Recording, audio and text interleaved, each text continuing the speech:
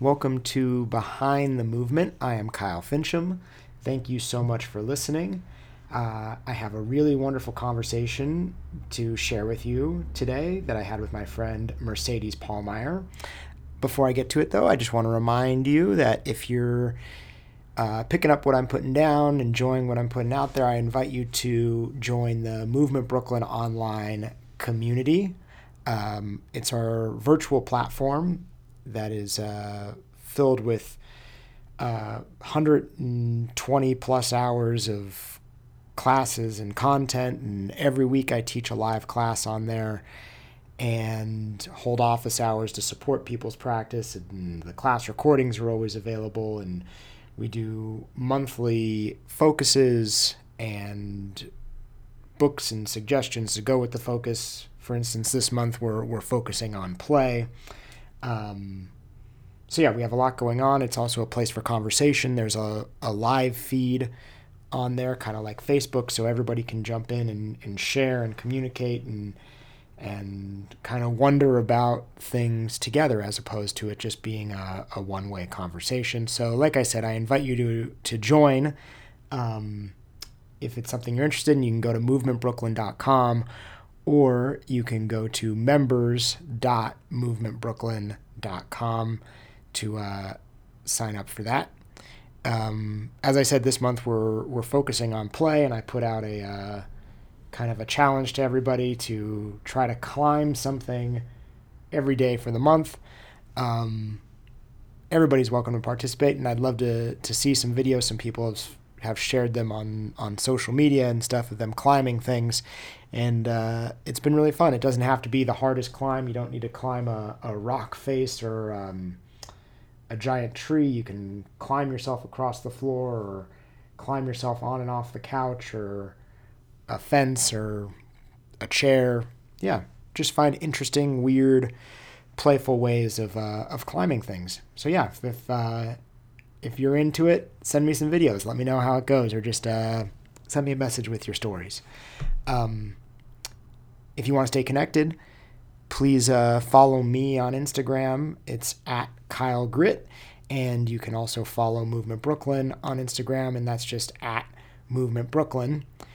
And if you're enjoying listening to the podcast, I'd love it if you would write a review and give a rating on whatever platform you're listening to the podcast on. So thank you so much. Now, let's get to my conversation with Mercedes, who, as I said, is a friend of mine. She and I connected in 2016 in Thailand at Movement Camp. And, we realized there that we were like kindred spirits, and we were friends. And it was one of those situations where you like meet somebody and like the conversation starts in the middle, even though you're just meeting them for the first time. And we got to see each other again in 2019, also at Movement Camp. And again, it's like we just kind of picked up where we left off. So I'm really excited to get to share this conversation that I had with her here with you guys. Mercedes is a strength and conditioning coach. She's focused on helping climbers achieve their best strength, flexibility, and nutrition to climb harder. She is the author of 2 books, the award-winning Peak Nutrition and the self-published Simple Strength. She owns her own online training business, Modus Athletica, and holds a master's in human movement. If you are interested in her books, you can get them through her website, and they're also available at Amazon. Her Instagram handle is Modus Athletica. And if you just look up Mercedes Pahlmeyer on YouTube, you can find her YouTube channel. And in just 3 days, I'm recording this here on the 15th, on the 18th, she's hosting a free flexibility masterclass where she'll go in depth on how to get flexible as an adult. And you can get the information for that at modusathletica.com. think I got everything there. So, with all that said, enjoy this conversation with Mercedes Pallmeyer. My goal is to really help develop the climbing industry because it's growing at a very quick rate, and this in 2020 was supposed to be the first time that climbing was going to be in the Olympics. So it was an exhibition sport. So like the rapid rate of the sport is like so exciting, but I think some of the training is a little bit behind. Mm-hmm.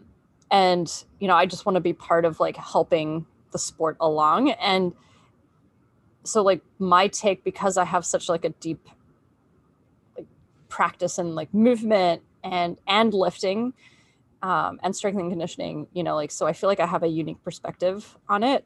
So what I wanted to do originally was to just like, let's put out some like really awesome climbing programs for training. And I put out one program, but I didn't know much about marketing, honestly. Like I just like knew nothing. And so I just kind of put this thing out there and it kind of like worked. It's the Midnight Lightning program, kind of more of like an intermediate climbers program that has a little bit of movement, some flexibility, and then climbing. But then COVID happened and I was like, I can't really do climbing anymore, because at least like not for the foreseeable future, because climbing gyms keep closing, opening, closing, opening. I was like, well, what's the one thing that climbers need but we just don't have on the market yet? And that's flexibility. And I am like kind of obsessed about flexibility right now, because I've never focused on it ever. Like it's always been like do weighted, like the progressive loaded stretching and things like that, but it was always like a supplement. It was never a focus.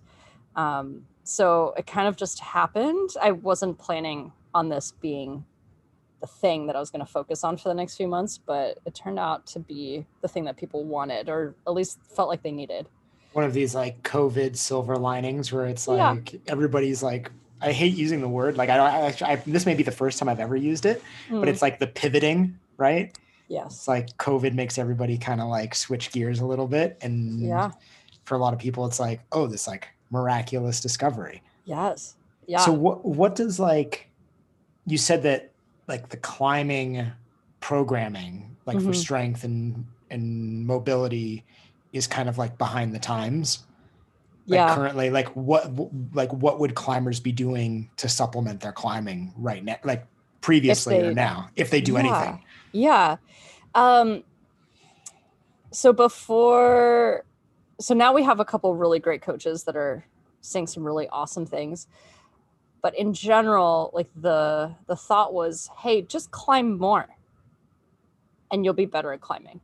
Just go climb. Like you shouldn't be wasting your time. Don't touch a weight. You don't need to like do any kind of stretching. You don't need to warm up.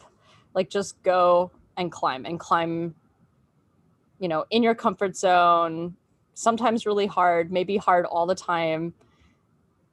And what we see is just like most people either get injured really quickly or they don't make any progress, Mm. because they're just like they have no idea of like how to structure their climbing sessions.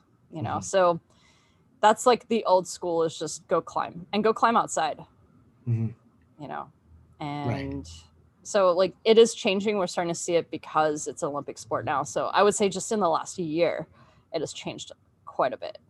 So what is it looking like now, and like what is like the direction that you're trying to take it in, or at least your approach to like training for it? Yeah.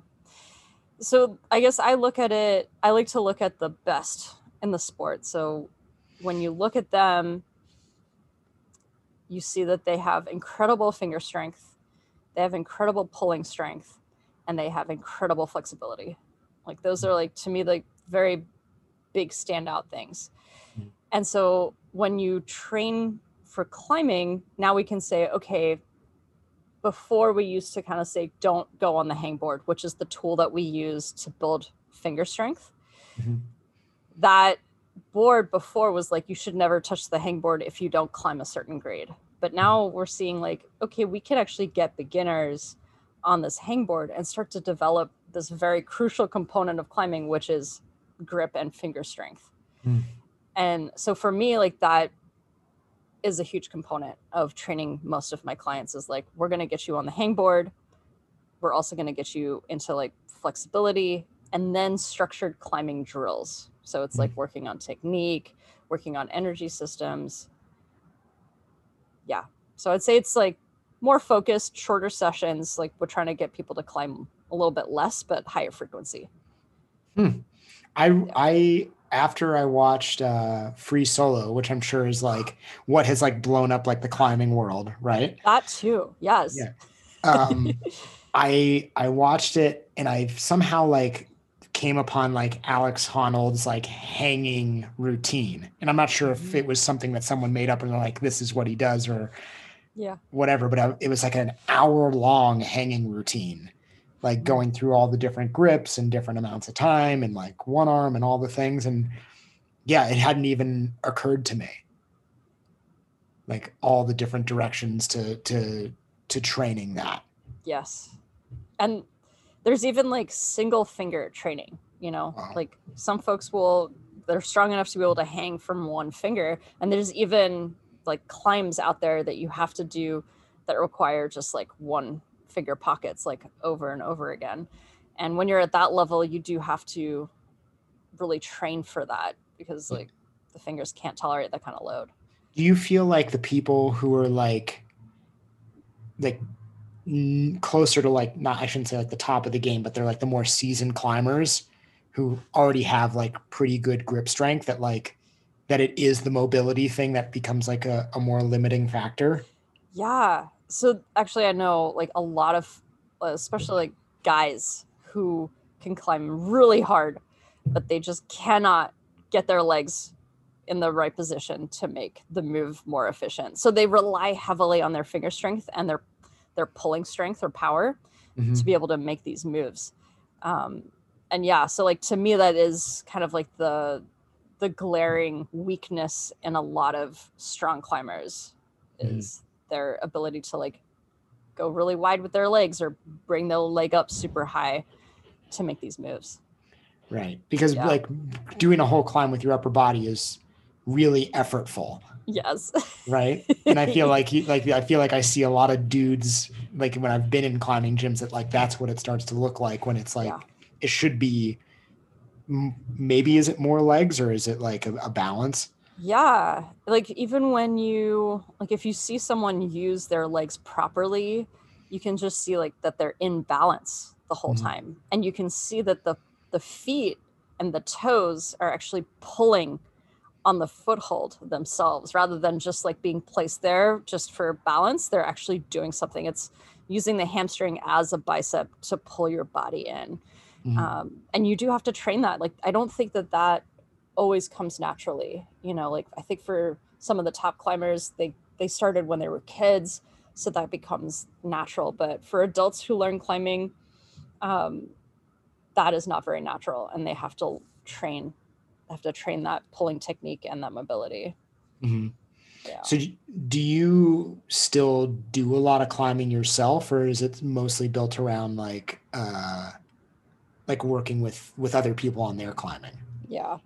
I so when I was working at the gyms, I hardly climbed. I feel like I had quit climbing. I would climb once in a while because I was so focused on other things. I was focused on my career. But when I quit the gym and I was like, I'm going to do this on my own, I fully believe in, you know, you have to practice what you preach. It just doesn't feel genuine to me and it doesn't align with my values if I'm not personally pushing myself super hard. Mhm. Um, yeah. So now I climb at least 3 days a week. So that's what I do. And then I do some of the hanging stuff and I supplement with lifting and flexibility. Right. So everything you're putting out there, you do yourself. 100%. Yes. That's good. That's Yeah. admirable. Yeah. Yeah. Because I'm like, I don't know if this works, but I have to try it, you know, Hmm. and make sure that if I can tolerate it and troubleshoot, then I can help other people much better because I have that understanding. Was there ever a time where you were competing in climbing, or were you always just like a high level like practitioner hobbyist? Yeah, I did compete. It was like in the first couple of years of me being at this higher level, but at the time, there weren't as many women competing. Um, so like there was like a group of us women who were, I should say, like I was the oldest. Most of them were like girls.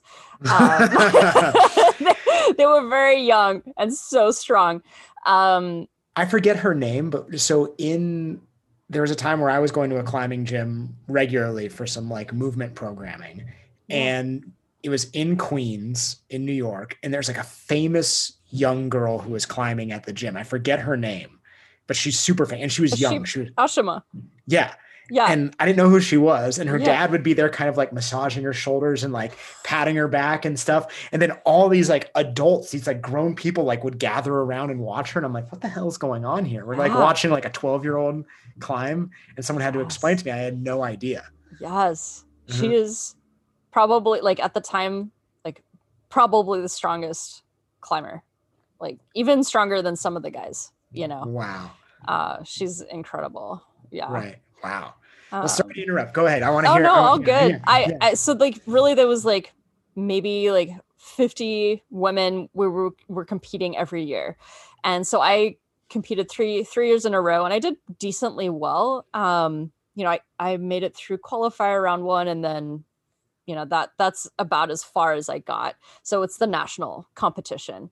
So I was able to get through the first round all 3 years. So I was Wow. like pretty stoked about that. I'm like the one of the only older people who started when climbing when I was like 23. Like that's cool. Like all of these girls have been climbing since they were super young. But it was cool because when you compete next to them, and it was very different to tennis because like I have that huge tennis background. I was semi-pro in tennis, but you don't have friends in tennis. You Mhm. know, like there it's like, oh, you know, we're competitors and we can't be friends. Like, don't even look at me. You Yeah. know? But in climbing, it was like, hey, I can climb right next to this girl, and she's cheering for me when she's resting. I'm like, Yeah. this is beautiful. I love this sport. You know? Well, it's almost like it's almost as if because like tennis was like all and this is just the way I'm like looking at it. Like, like these types of sports, like the tennises or baseballs or footballs, it's like they were built around the idea of like winning and losing. Like that was the Right. game, Yeah. right? Whereas like these counterculture type activity sports, there wasn't the competition aspect. Like it was just like an activity Yeah. and like a culture developed around that. And Yeah. then this like sport aspects kind of like came out of the culture Right. as opposed to like the culture being around the competition. Yes. I think I'm saying that right. No, So that's absolutely that's what right. I see when you talk about that. Yeah. Yeah. And I think, like, especially with climbing, people are usually just very stoked to see you trying really hard and succeeding. You know, Yeah. people get very excited. And that's like really, really cool. And that was just like something I never really experienced in tennis. Mm-hmm. Is like a lot of the time is like, oh, you're doing well. Well, that sucks for me, you know? Right. And yeah, we don't really see that. Yeah. Again, I think that that's like another thing of like counterculture things. I realize like, there's certain like unwritten rules, like, surfing, for instance, like people in certain surf spots, like you shouldn't, if you're not a local or probably with skateboarding and maybe in climbing as well. But like overall, I think there's like this respect for the fact that like everybody is willing to accept failure to like do this thing. And there's like a respect. I used to feel that doing jujitsu. I haven't gotten to do jujitsu through COVID, but like that was a part of the jujitsu culture. It was like, yeah, there are certain little things, but for the most part, there's like this, like, I think there's like a respect between like everybody being like, hey, you're willing to get out here and like risk getting choked. And if you Yeah. get choked, everybody's like, hey, good job. Let's do it Yeah. again. Yeah. And I think it seems similar. I think that I find it in that like counterculture world. Yeah. And I think what's really interesting about like, yeah, like climbing or like skateboarding, there's always a new upper limit. Like so in climbing, the upper limit right now for bouldering, which I think is V17. I feel like I need to fact check that. But let's say like for sure it's V16. Mm-hmm. But I know that people are working on harder things, and the goal is just to always climb a little bit harder. Let's see if we can push that ceiling. And that's really cool to me. And when you have like people working together, you're able to push that ceiling faster, you know. And I think that's how these sports are accelerating kind of like pretty quickly, like especially like with base jumping and things like that.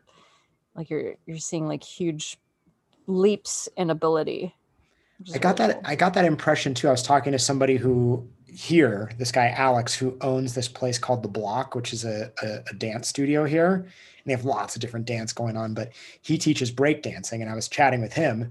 And again, breakdancing is going to be in the Olympics. And similar thing, I was like, oh man, like I hope you're ready, because like once it's in the Olympics, your school is probably going to like blow up if it's not already crazy busy.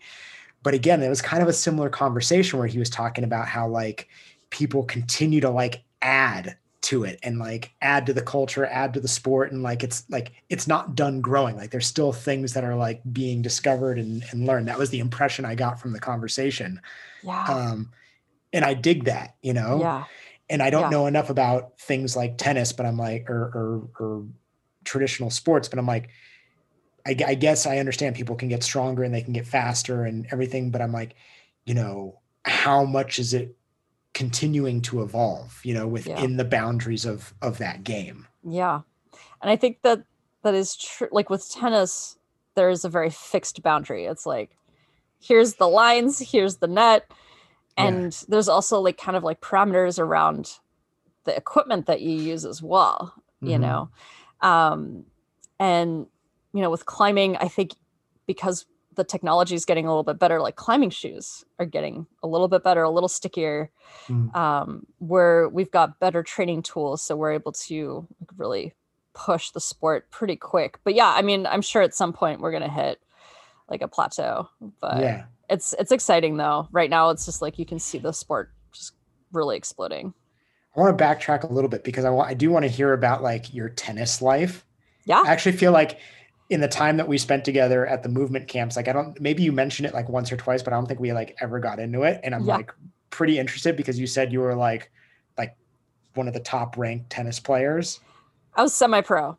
Yeah. So I mean, I'd never made it. Like I think I was like 700 in the world. I think that's where I got. Yeah. Well, that's ranking. Well, that should be the first thing that's written on your website. Above everything else, you should be like, at one point ranked 700 in the world in tennis. That's me. So was that like your entire childhood then? Yeah, I started I started playing tennis when I was about 12-ish, 12, 13. So I was actually still late to the game.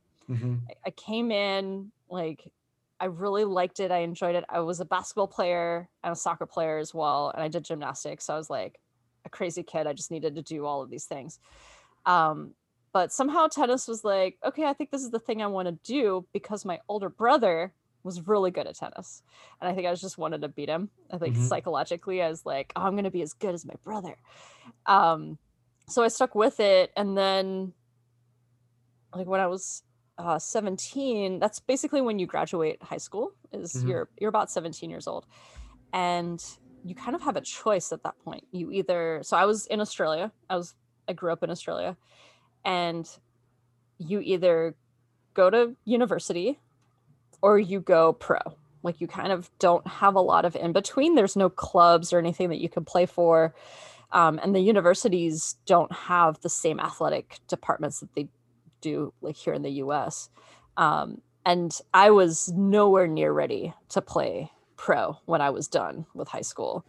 So the next best thing was like, oh, in the US you can play college. So I kind of had that in my mind. I think when I was about 15, I said, that's what I want to do. I want to go to the US and play college tennis. So is that what got you into a college in the United States? Yeah. Wow. Yeah. I mean, I remember being in college and like seeing like the college athletes like practicing. Like, was it like a pretty like serious grind? Yeah. So I got recruited to a D1 school. So I played D1 for 2 seasons, and it's brutal. I mean, like you do 5 o'clock lifting sessions, 5 a.m. You go to class. I would fall asleep in many of my classes because I was just like so tired. And then you would have practice every evening, like from like 5 to 8 o'clock. You're just like practicing every day. And so you're probably like, I think, at that time you're probably playing 15 to 20 hours, playing and lifting. It is brutal. I don't even remember how I remembered anything in college. I was like, I'm pretty sure I was asleep for half of it. But yeah, it was very cool experience though. Yeah, I mean, it's also like, I mean, of all the sports, to me, I think it's such a great sport. There's like so many like tools in there that like transcend that sport, Yeah. just from like footwork and like different like coordinations and things like that. Like, Yeah.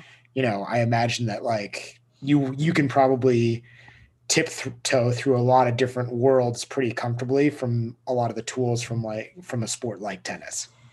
Yes, actually, and it wasn't until I started movement training that I didn't realize how much of that, like the tennis techniques and the footwork techniques and those drills, how much that gave to my body. Like it's like I downloaded all of this software. I was like, wow, I actually have an ability to move, which is really cool. But I didn't know that at the time. I'm like, I'm just a tennis player, whatever, And when you start to go into other things like movement and like movement camp, I was like, oh, I'm actually like, I can actually do some of this stuff. Like it's still really hard. But it feels like my body has some sort of understanding. Yeah. So that was really cool. And I didn't really realize that until movement culture. Yeah. Well, especially, I mean, if you like kind of like started going into the world of climbing, I have to imagine where it's like, there's not as much of like that, like nimbleness on your feet and like moving in space. Then all of a sudden, Yeah, you're like back into a world where you're like dancing or doing some sort of tactical games. You're like, oh, like I move well on my feet. Yeah. Yeah. And that's actually something I really miss about tennis and movement. Like I don't really get to focus on like jumping or agility or like quick fast movements with my feet, because in terms of like climbing you don't really need that, so I'm not spending a lot of time there doing it anymore, but it is something like in my body that I can feel that I miss. So do you ever like kind of like step away and like integrate those things in just for like playfulness or anything? Yeah, it's like in the summers, because we're in Seattle, the rest of the year I don't really spend just hanging out outside. But in the summer, because I have more time during the day to spend outside, this summer I was doing a lot of agility stuff, and that felt so cool. It was so fun. I'm like, oh, I should really do this more often. And like I'm finally getting the urge to actually go back to tennis. I'm like, I think I'm ready to like go back on the court, which is cool because I had burnt out. After trying at the semi-pro level and getting beat by teenagers, I was like, okay, I think I'm done. Yeah. That's a humbling experience. I mean, it's not the same, but it's kind of the same. I remember like doing jujitsu and getting like subbed by like a 13-year-old was like super humbling. Yeah. I was like, well, right. Like, everybody needs to have this experience. Yeah. Yeah. So then how long has it been since you played tennis? Shoot. I think the last time I played a match, I think I was like 24. Okay. Yeah, so it's been 13 years. Wow. Oh shit. Yeah. Oh, well, that's fun. I feel like you'll walk out there and it'll be like nothing. And anybody that you would play against now, you would feel fine. Yeah. Like, we'll see. And the stepping back away from it, I almost feel like I have a better head for the game now. Like maybe my physicality isn't there, but I think maybe the mental side I'd be able to do a lot better, because I was kind of a basket case when I was younger on the tennis court. So yeah. Yeah. God. Yeah. Well, I mean, who knows? Maybe it'll be you and Serena 2022. That's right. The major comeback. That would be amazing. Yeah. So when did you and how did you discover like movement, and why were you like, oh, like I need to invest some time in this, coming from like the backgrounds you Mm, come from, who you like, it's not like somebody who has like no physical background who's like, oh my God, like this is fascinating, or this is really cool, the things that these people are doing, or it's really heady, I'm into that. But like you're yeah. coming from all these like physical domains and you're like, oh, this is something I should invest some time in. Like, why was that? Yeah. So it was when I was in Denver. So I had lived in Denver for 10 years, and that's where I went like semi-pro with tennis. I hired a coach to get me ready for, I was actually training for the Olympic trials. And he had me do some gymnastic ring stuff, routines, very basic. Like I could hardly actually do a pull-up at the time. Like I was just barely starting to climb. Um, So and this was Olympic trials for for tennis. tennis. Got it. Yeah. And Uh-huh. this is kind of the intersection of tennis and climbing and a Mm-hmm. little bit of movement. They all kind of like converged at this point. Um, but he's like, "Oh, you should try some of this gymnastic stuff." And I was like, "Whoa, this is really cool." Like, um, and so when I left Denver, I got a job offer at a climbing gym to help start their fitness program. So that was like almost like nine years ago now. When I made the transition, and I was like, "Oh, I'm kind of a figure now of training and climbing. I want the best for climbers." Like now I'm really deep in research. I want to see what the best is, and this gymnastics training for climbers seems to be a really nice way to train for climbers. And so I was just looking up like gymnastic training tools and like programs, and I stumbled upon GMB, Mm-hmm. Gold Medal Bodies, and I think they were kind of my gateway into movement because they had a really cool rings program that I started doing. And then they had this like locomotion thing, and I was like, what is this? And like started doing, like, they have like their three basic movements, which is like the bear, the monkey, and the frogger.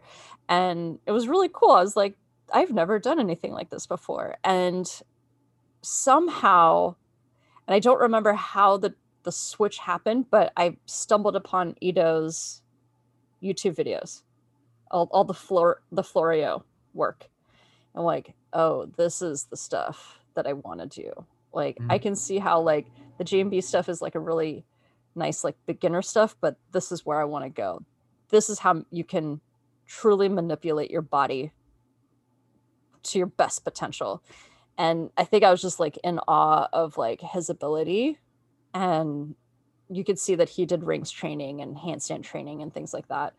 And I was like, well, if this is like body weight training kind of like at its max for movement culture, I bet I could pull and learn from this to then help climbers best develop their bodies, because it's also a body weight sport. So that's how I got into movement. And so that was like, yeah, 9-ish years ago. Mm-hmm. So, yeah. And at that time, like, because you had just kind of started climbing, like, were you already kind of integrating those things into your practice, or were you really still like focused on climbing? I was still very, like, before I was, so I had just finished up my competition climbing when I moved to Seattle and I started doing these things. So at that point, I transitioned because I was working so much. I stopped really climbing as much, and I did more of the research, and I focused more on movement and like trying to get my handstand and figuring out how to do like a true rings routine. Mm-hmm. So yeah, I would say like at that point I had switched it a little bit, Mm-hmm. um, decreased my climbing for sure. Mm-hmm. Yeah. Yeah, I see it. It's almost like all these sports like benefit so much from just like some sort of balance with like a generalist practice. Yeah. It's almost as if like everybody almost like skips that piece and wants to go straight to being like specialist whatever. Mm-hmm. And there's like so much intelligence that you develop through like the generalist piece, you know what Yeah. I mean? Like, and Yeah.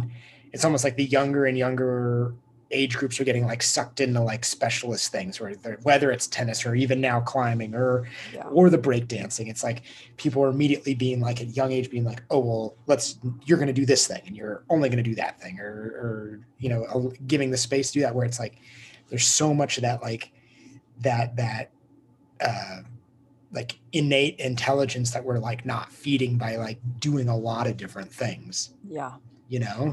Yeah, I think the physical preparation is what we're missing a lot of the time.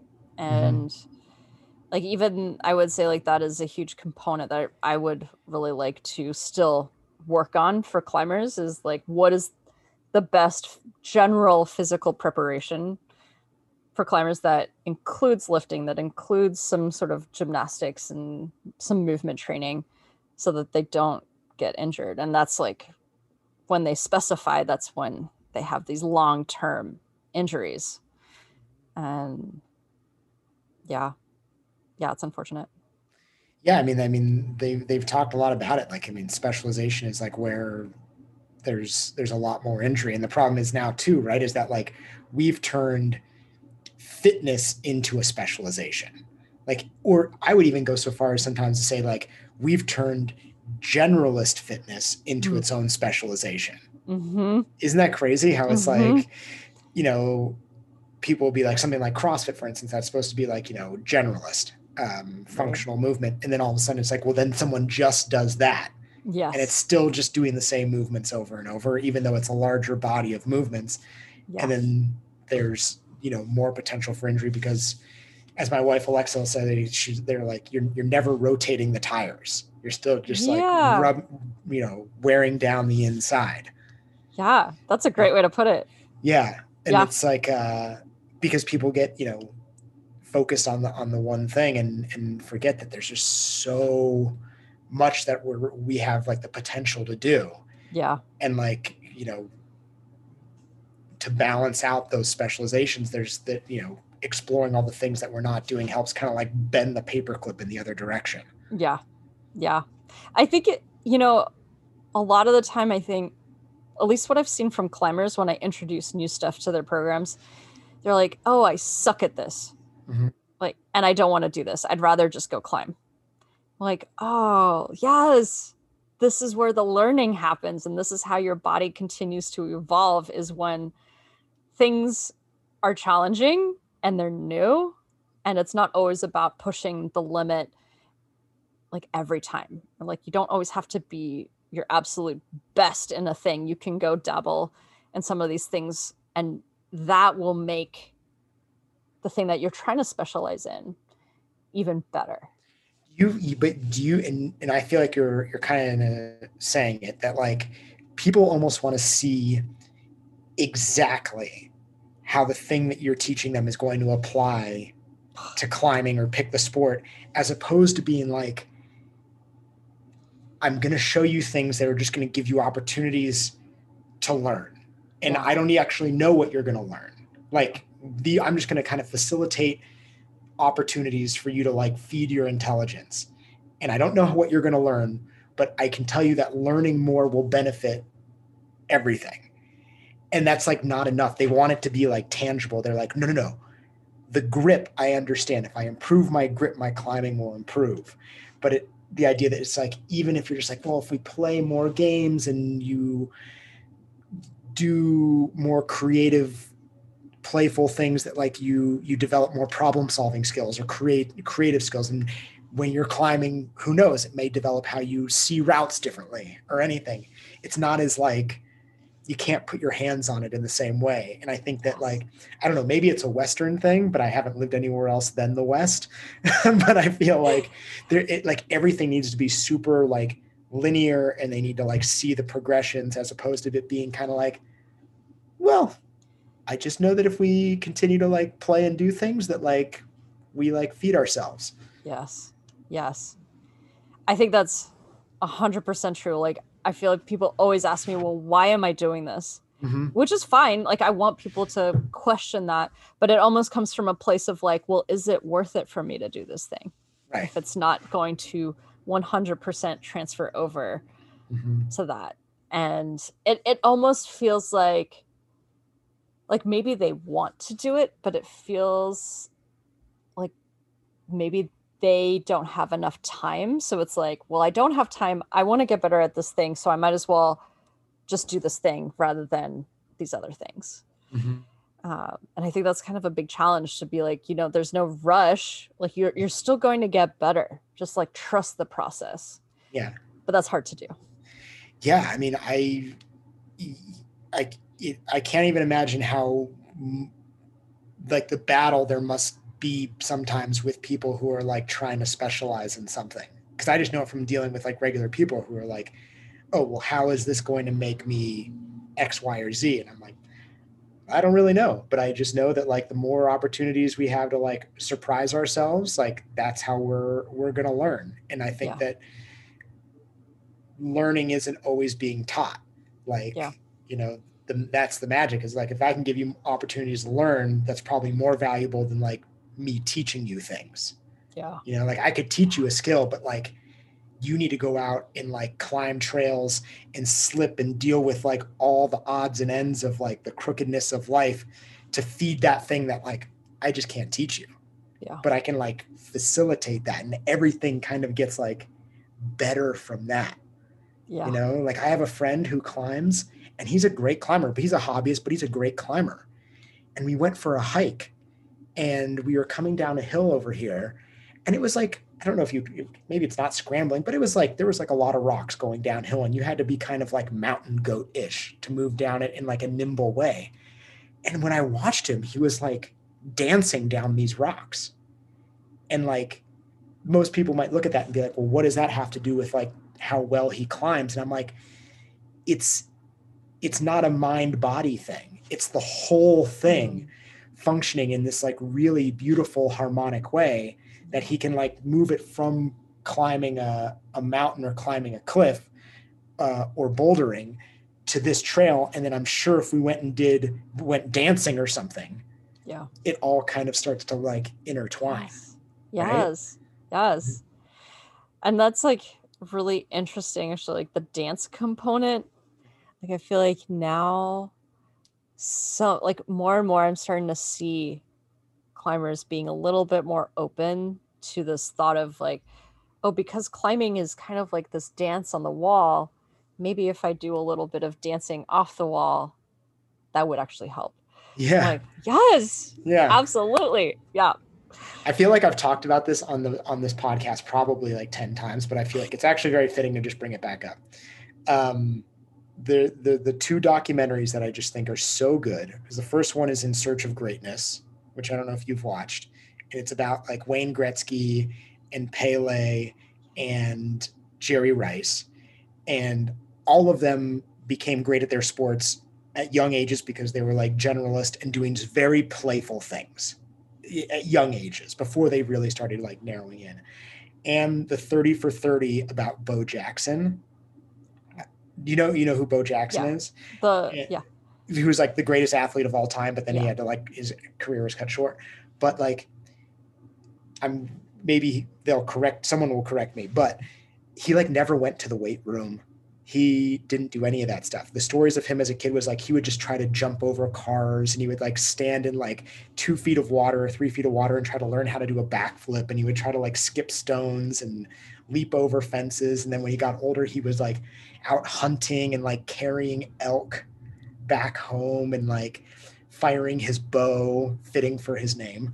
And I just thought it was so amazing because I'm like, oh, he's doing all these like playful, creative, outside of the box things. And like, yeah, I can't tell you exactly how learning to do a backflip or carrying an elk home is going to like allow this man to like do some of these highlight reel superhuman things exactly from a skill perspective.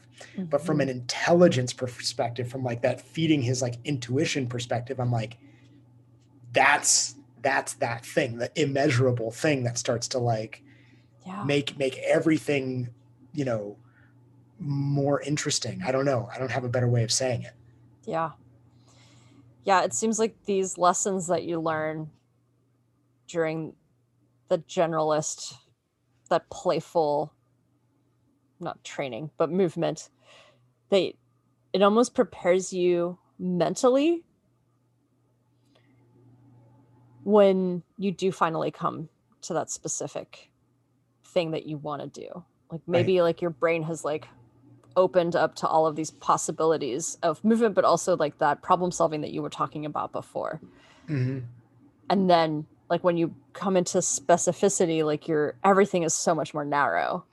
And Hmm. but because you've come in with like this bigger boundary of movement and thought, like you're able to tackle that specificity so much better. Yeah, it's like you have like a wider base of perspective, Yeah. and like there's like these. I mean, no one can see it. I'm holding my arms out really wide, like there's a span, Yeah. and like maybe the far end ranges like you don't get to very much in your whatever you're specializing in, but like Yeah. the stuff to the right and to the left, just a little bit, maybe even halfway down the span, Yeah. like you'll get to that, like even just for like moments, it could be so nuanced, like just the way your eyes move or the way your head moves in certain situations, right? Yes. Like it's the things that are so, like I said, you can't put your hands on, but like that is almost like the meat and potatoes when we get caught up on like things like what's in like the NFL combine, like, the 40-yard sprint or the bench press or like how high you jump. And it's like, well, those are cool, but like there's that other stuff that's like not so specialized that like just gives you that wider base. Yeah. Yeah. And I think people have to come back to just realizing like just trust that it's going to make you better Mm-hmm. in the end. And Yeah. it's going to be worth it Yeah. if you kind of like step outside of your box. Yeah. I almost think it's like there just needs to be like a maybe a cultural like letting go of competence, right? Mm-hmm. And a cultural welcoming of playfulness, Yeah. right? Yeah.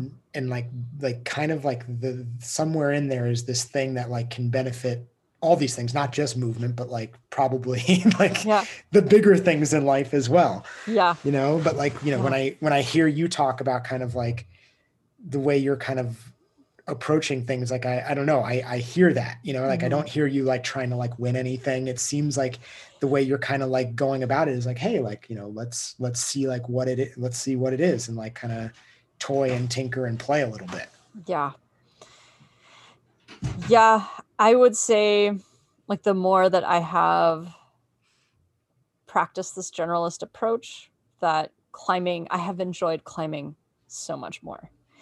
Like I was getting to a point in climbing that it wasn't fulfilling the things I think that it was before. It lost some of its meaning. Like, why am I doing this? Like, I just keep pushing harder and harder, but I'm like hitting this wall, and like there's value attached to the grades that you're climbing. And by taking a step back from that and trying these other things, and now coming back to climbing, I feel so much more fulfilled by climbing as well.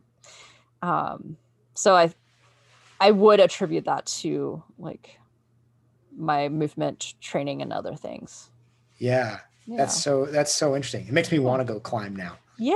Let's do it, Kyle. Yeah. I feel like, yeah, I don't know. Maybe Seattle has to be another destination after this. Yes.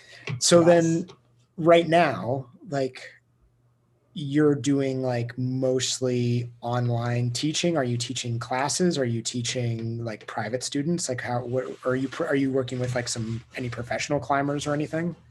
So right now, what I'm doing is mostly one-on-one coaching online for climbers. And I run courses a couple times a year for flexibility.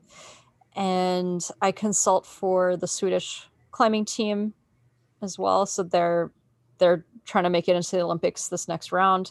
So I'm consulting for them. And I've got a couple other things kind of like working its way around, and hopefully some like really cool things will happen soon.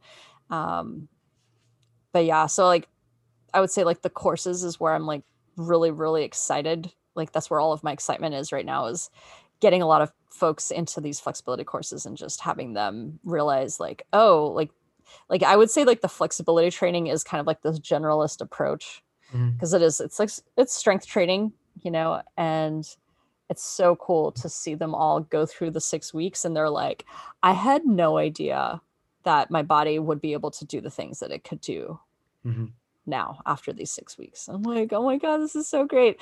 So it fills me with a lot of excitement. So what do those courses look like? Like what are kind of like the pillars of it? We are working on the front split, the side split, and the bridge. So it is kind of like these like 3 measurements, like kind of like feats of range.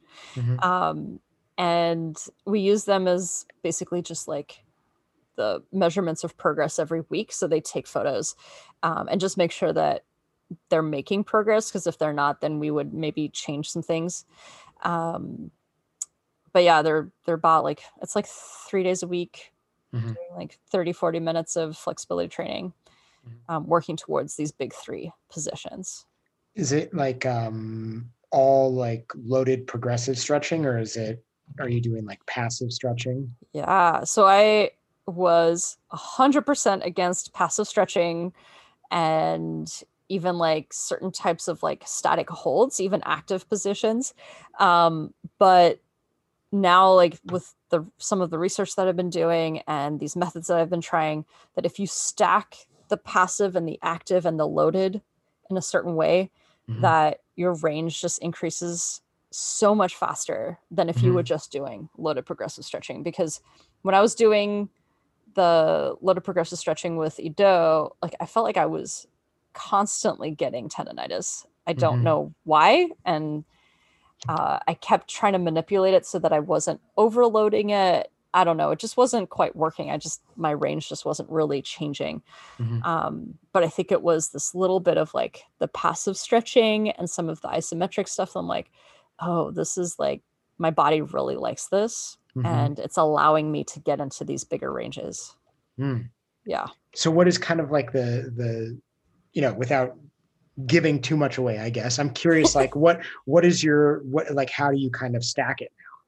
Yeah, so we normally start with some relaxed passive stretching in certain positions, so if we're doing a front split protocol, we'll make sure that we're hitting the right joints. So like if it's the front split, we're trying to open up the hamstring and the hip flexor. That's kind of like the 2 main points that we're trying to hit. So we'll do some passive stretching for the hip joint and flexion and extension. And then we'll kind of go into strength exercises, which kind of look like normal strength exercises, like lunges and things like that. And then we'll go into the isometrics. So the loaded progressive stretching is actually kind of like flipped. We'll do passive stretching, loaded progressive stretching, and then at the end, we'll do these like big position isometrics, just like getting strong in those end ranges. Because for climbing, like the ability to have your legs out wide and being able to like hold yourself, that's really, really important. So you want to make sure that you're strong. So we hold these isometrics for a while. What are some of like the isometric holds? Like how long? Or like which ones are they just like front split, middle split? One is horse stance, actually. Yeah. Horse is like amazing for side split. I remember I saw somebody on American Ninja Warrior, and I know a lot of them are climbers who have been really successful, and I forget his name, but I feel like I saw him like 2 times get to the end where you're supposed to kind of like frog yourself up with like in being kind of a horse stance as you jump up with like the glass on the side. Yeah. And he couldn't hold himself in that position. And I was tempted to like send him a message and be like, man, I think you should just like look into the horse stance. Yeah.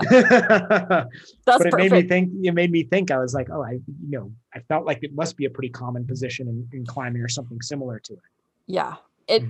There's different types of climbing. So like, for the most part, like bouldering, you may need to do like the wide stance position. Rarely. Mhm. Sometimes it still happens, but there are other types of climbing where you're on a rope and you'll be in these like almost like exactly like Ninja Warrior, where your legs and your hands are up against the wall and you're kind of just like shimming yourself.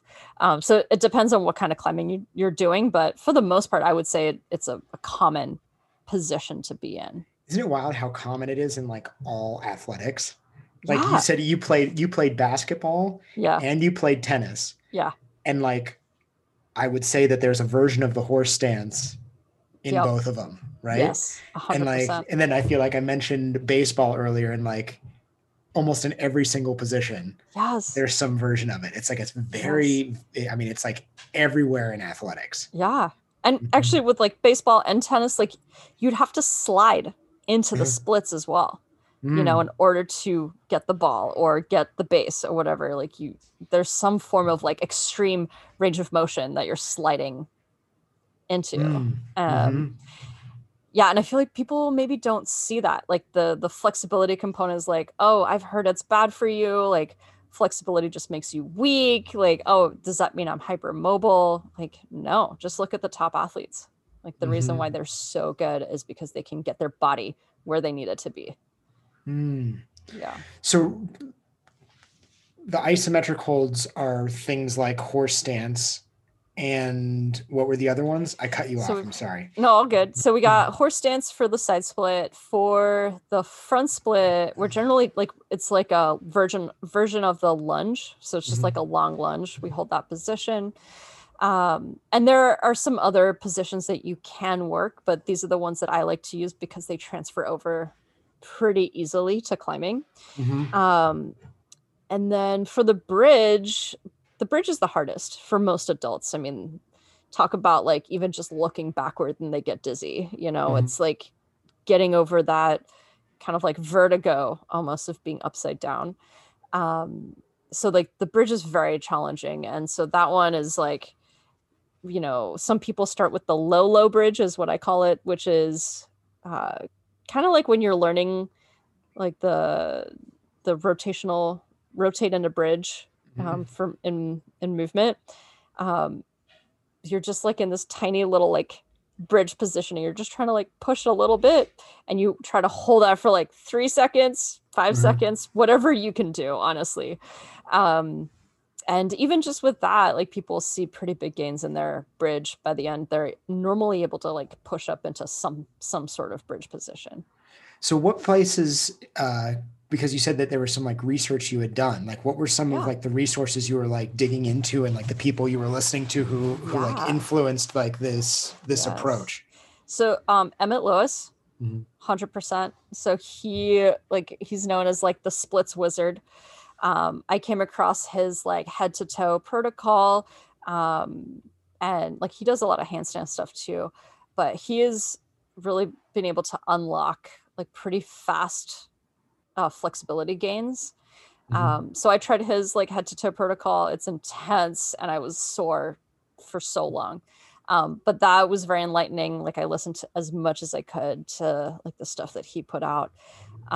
Kit Lachlan, so he's in Australia. He did a lot of his research in from dancers, but his whole endeavor was how do I get flexible as an adult?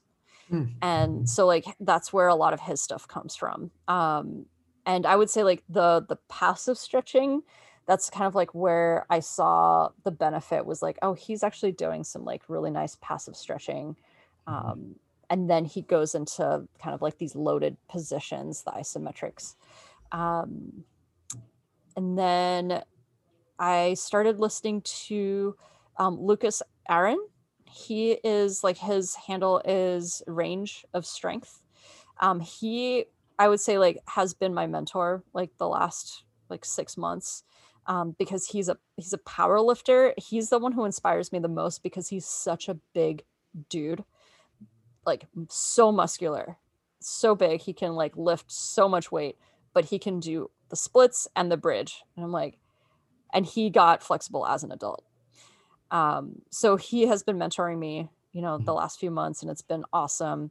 Um, and recently, I just got my hands on, I think it's like the the Science and Physiology of Flexibility by David Baim. He's a doctor.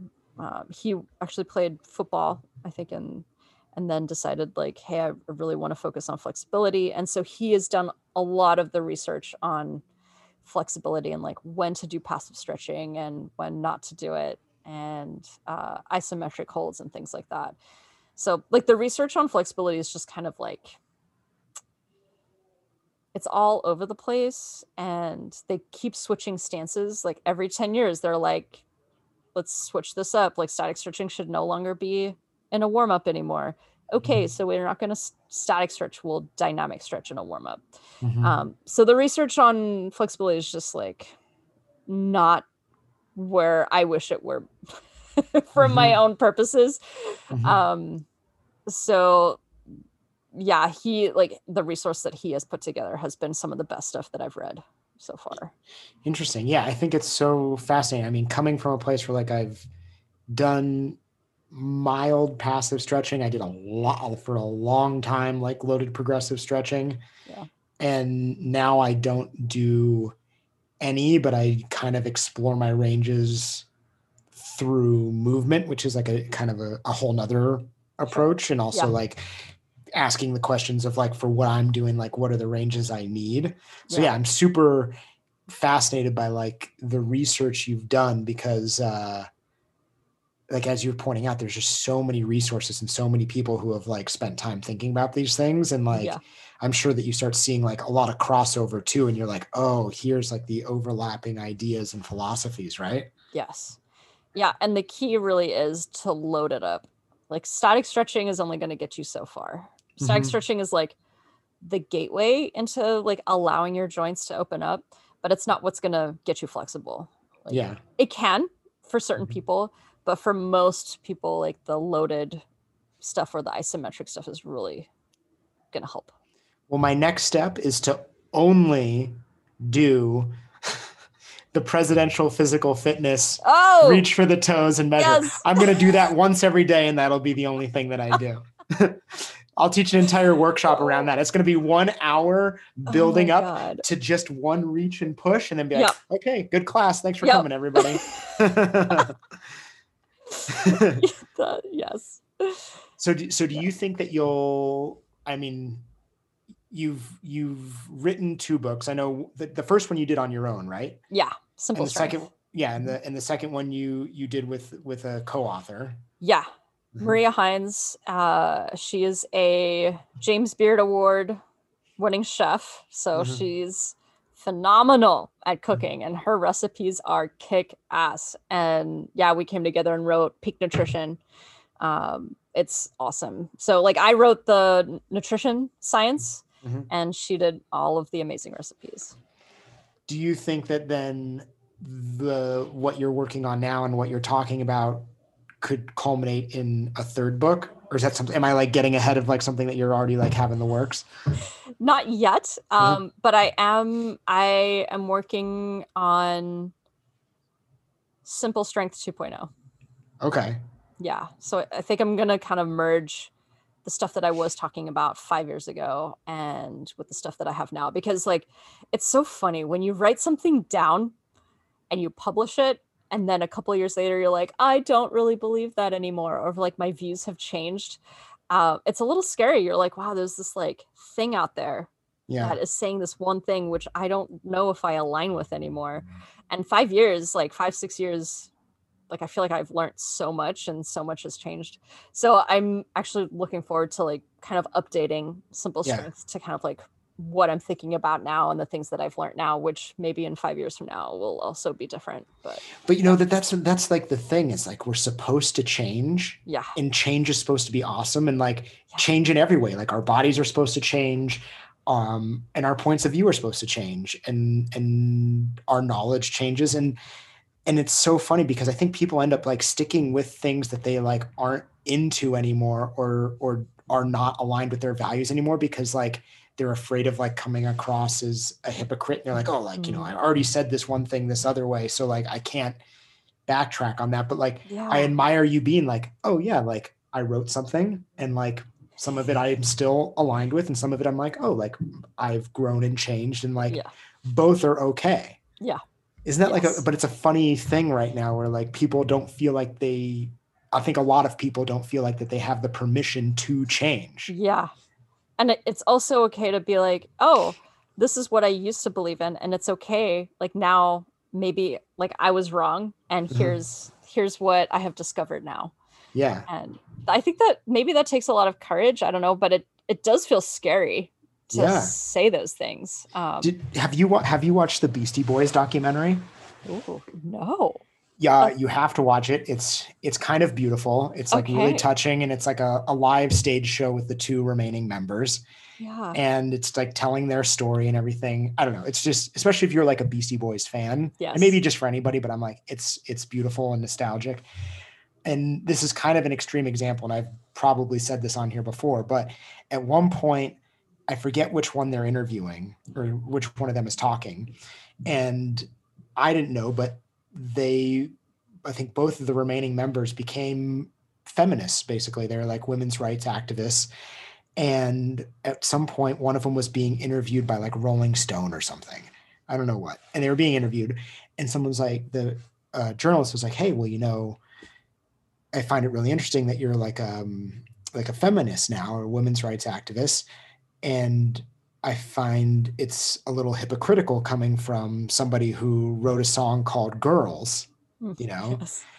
And I think he gave this like really poignant answer that I think fits all things related to change. This is just like a very serious topic, but he was like, well, I think I'd rather be a hypocrite than somebody who never changes.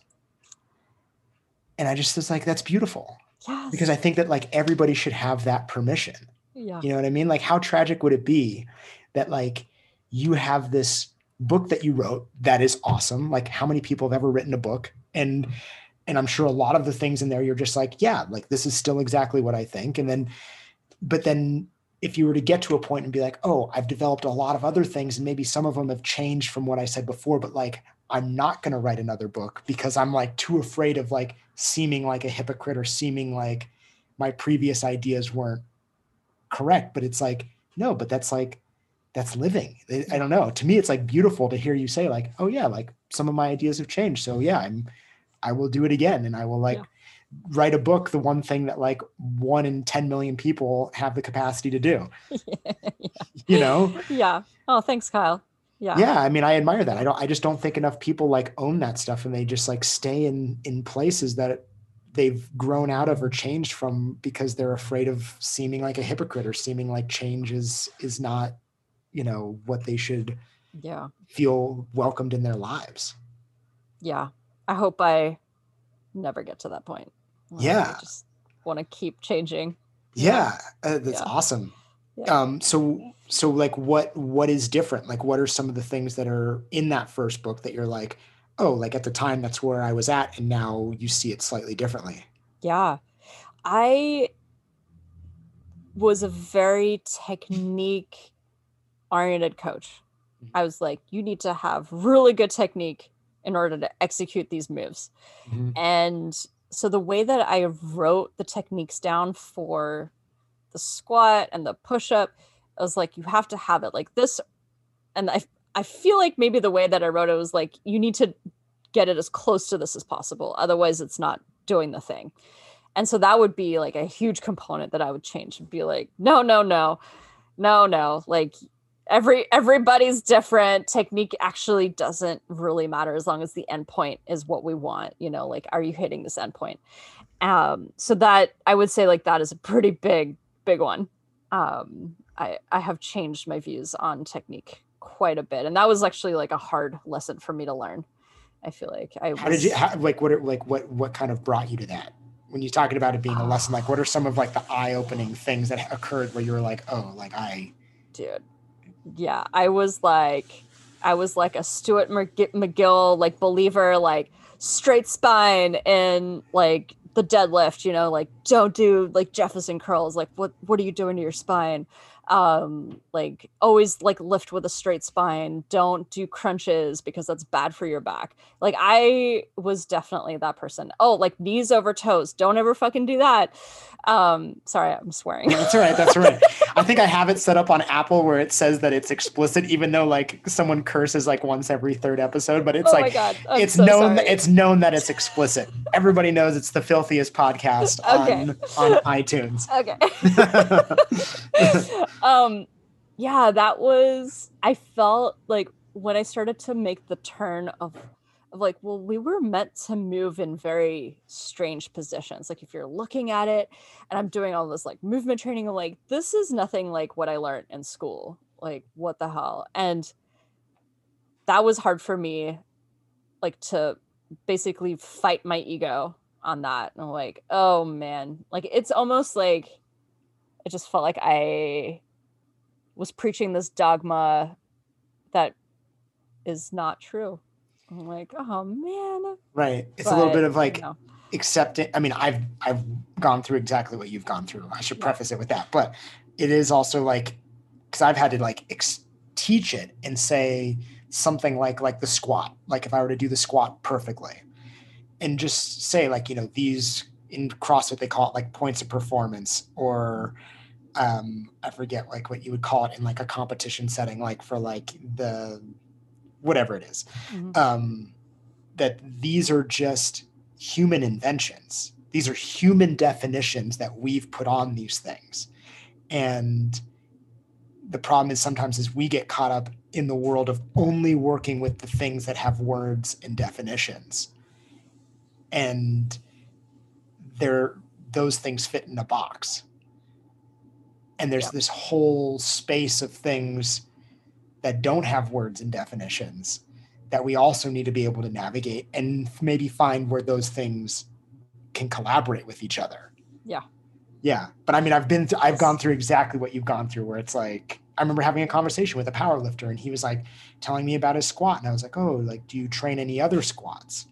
And he's like, I don't know what you're talking about. And I was like, well, you know, like the way we have defined a squat is just like something humans invented. And then I showed him like some contemporary dance videos of people going up and down in like all these different shapes and positions. I was like, oh, well, these are probably all squats as well. They're just like different. And it couldn't connect with like that kind of like very linear brain. Like, you know, everything has to have a word.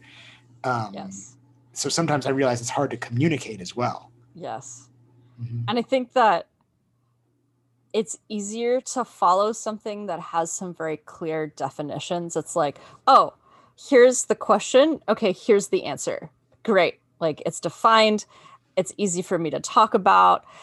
And if it doesn't fit into this box, then I don't know how to communicate that. And so, yeah, I definitely had a hard time transitioning over, one, because I felt embarrassed and stupid and I was like fighting my ego. And then the other part was like also learning that I need to, basically teach myself new movement vocabulary and new words, you know, on how to communicate that. So how do you share this new approach? Like if you were to put it into words into like a new book. Oh my God. I would use less words. Interesting. Yes. Mm-hmm. My goal would be the least amount of words possible. Interesting. To communicate these movements. Interesting. Yeah. I think there's a few things. There's this book. Do you know Soichi, who's in Australia? She teaches movement. Oh, yeah.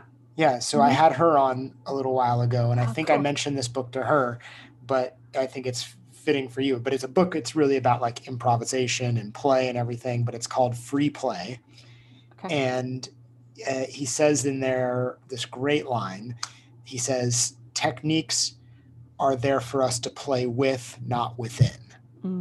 Which I just think is so like on the money. Yes. You know? And I think about, again, like I chatted with this great jujitsu teacher on here, and he was like, I'm probably going to, obviously I'm going to like butcher this and not say it as poetic as he said it, but it was something to the effect of like, the art of jujitsu is not the techniques.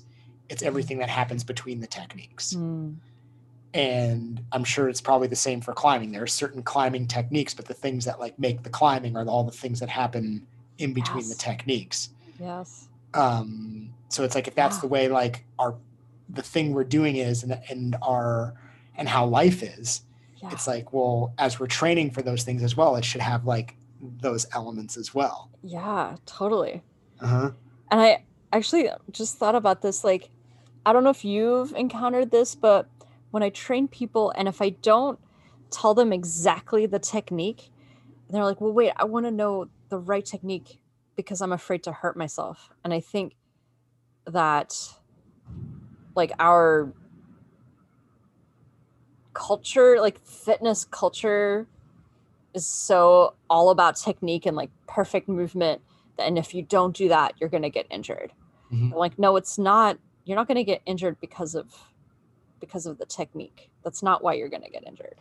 Right, because what might injure you potentially is if you're only doing perfect techniques in a perfect scenario, Yes, in a very temperate and flat space, right? And then you go out into the random and uncertain crooked world.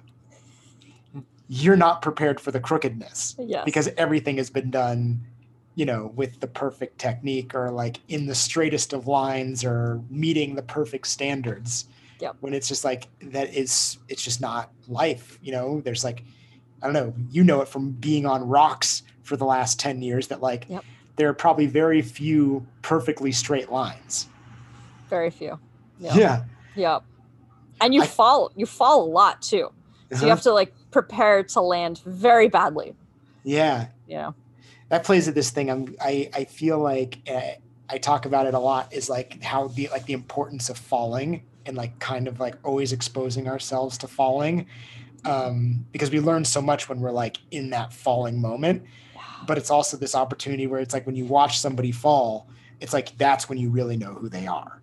Yeah. Right? Like when you see them in that fall, you're like, that's when you see like how much intelligence they have. And I don't mean like intelligence like Jeopardy, but like how much intelligence is in their body when you witness them in like a fall. Mm-hmm. Right? Yes. Yes. Like, I'm sure you see it in climbing a lot, where it's like someone falling for the first time versus like climbers who fall constantly. There's just like a little bit of like, it's not just a comfort thing. It's also just like they have more information in there. Yeah. Yeah. Uh-huh. Yeah. I think that's one huge component that really stops climbers from excelling, is this like fear of falling too. And if you can really train that falling technique and like the bad situations happening, preparing for the worst, basically, I really think that can help a lot of climbers overcome that mental barrier. So what do you do then? Do you just like put them up there and make them drop off? Just fall. Yeah. Let go. Just let go. Hold on. No, go higher and then let go.